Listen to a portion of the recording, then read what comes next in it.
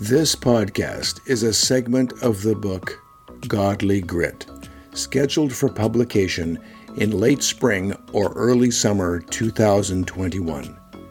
It will be available at Amazon as a Kindle ebook, in paperback, and as an audiobook. I have been a student of human resilience for over 50 years. I first became interested while reading Dr. Hans Selye's book, The Stress of Life, while still a high school student in 1968. I went on to seminary and then medical school with many lingering questions regarding why some people do well amid distress, while others fall apart with minimal pressure. My 4 decades of medical practice in primary care and addiction medicine have brought me face to face with thousands of different individuals.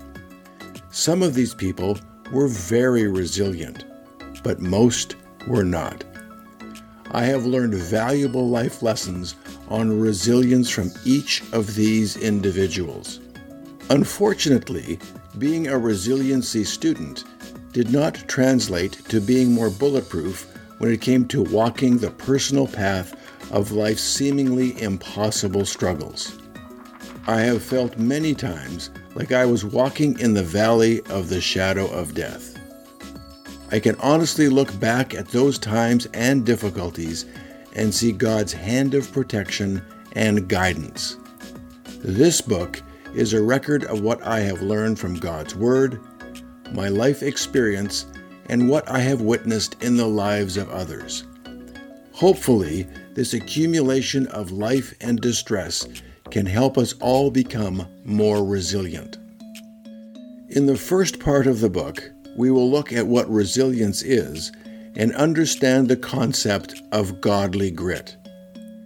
Part of this will be to consider why godly grit is essential. God has called us to Himself. He has given us all a purpose and a voice.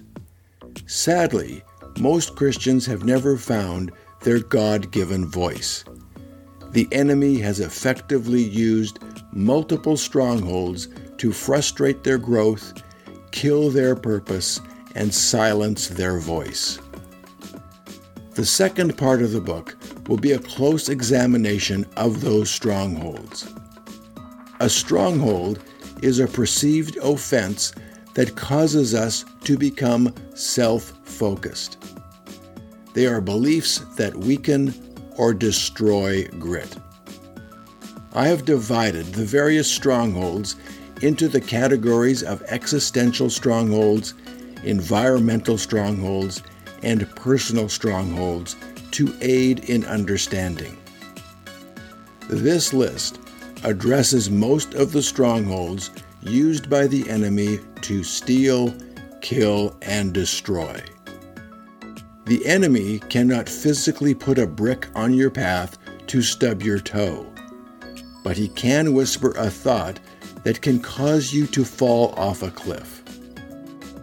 Existential strongholds are the result of the fall of man as recorded in Genesis chapter 3. When God breathed life into the first man, God also gave him His image. This image of God was part of humanity's DNA. In the original design, humankind was to experience intimacy with God and other humans. We were to have purpose and power as co-creators with God. We were not designed to experience death, but to live for eternity in a relationship with God. We were made with the capacity for intimacy, meaning, purpose, ability, immortality, and wholeness. Our God-given image was damaged with the fall of man.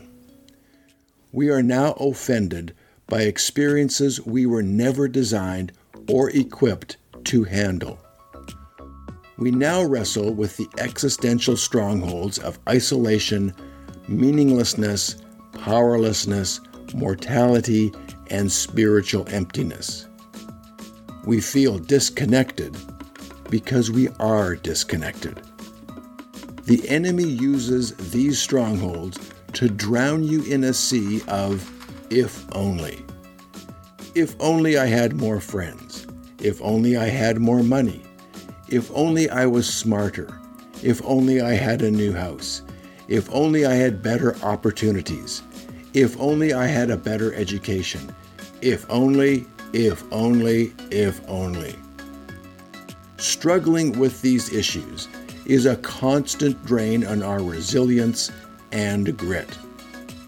We are now more vulnerable to stress and environmental pressures.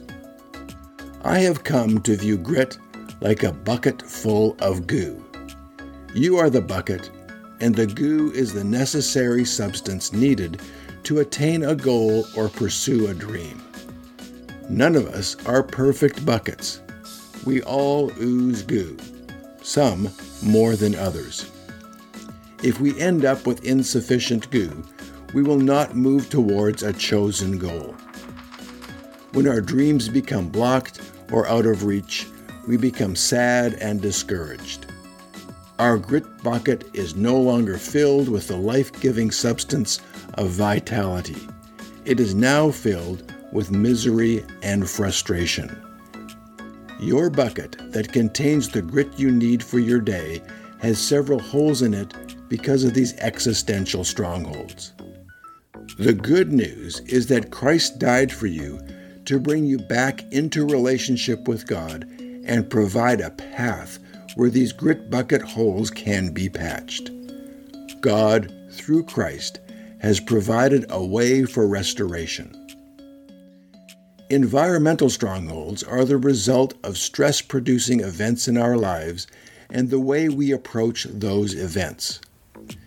We face daily events that are threatening, require change, cause confusion, strain our sense of responsibility, or cause shame.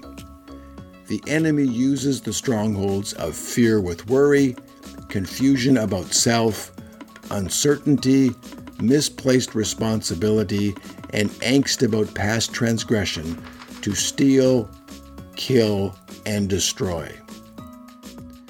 These environmental stressors face us daily.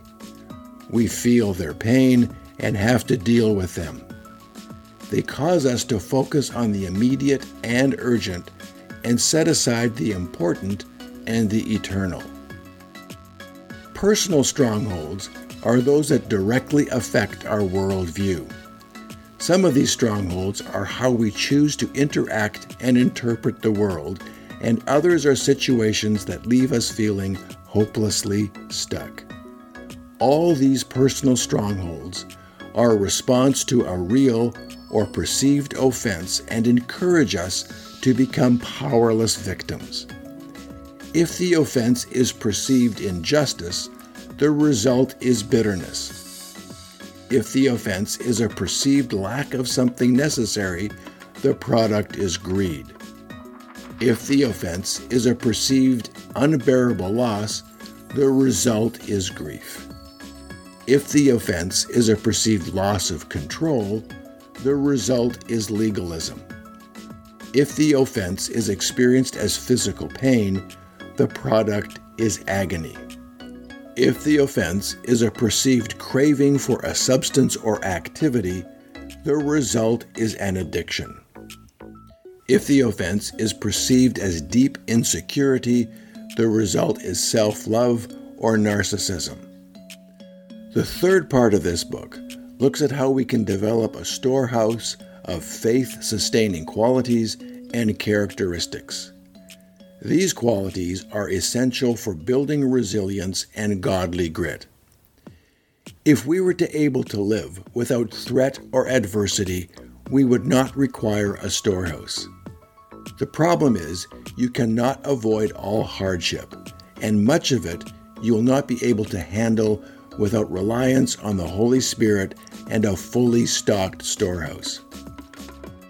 If you expect to remain healthy and viable in God's kingdom, your storehouse will need to be stocked with some essential qualities. You will need a shelf for honesty, one for faith, another for surrender, and yet another for an ongoing, honest self-evaluation.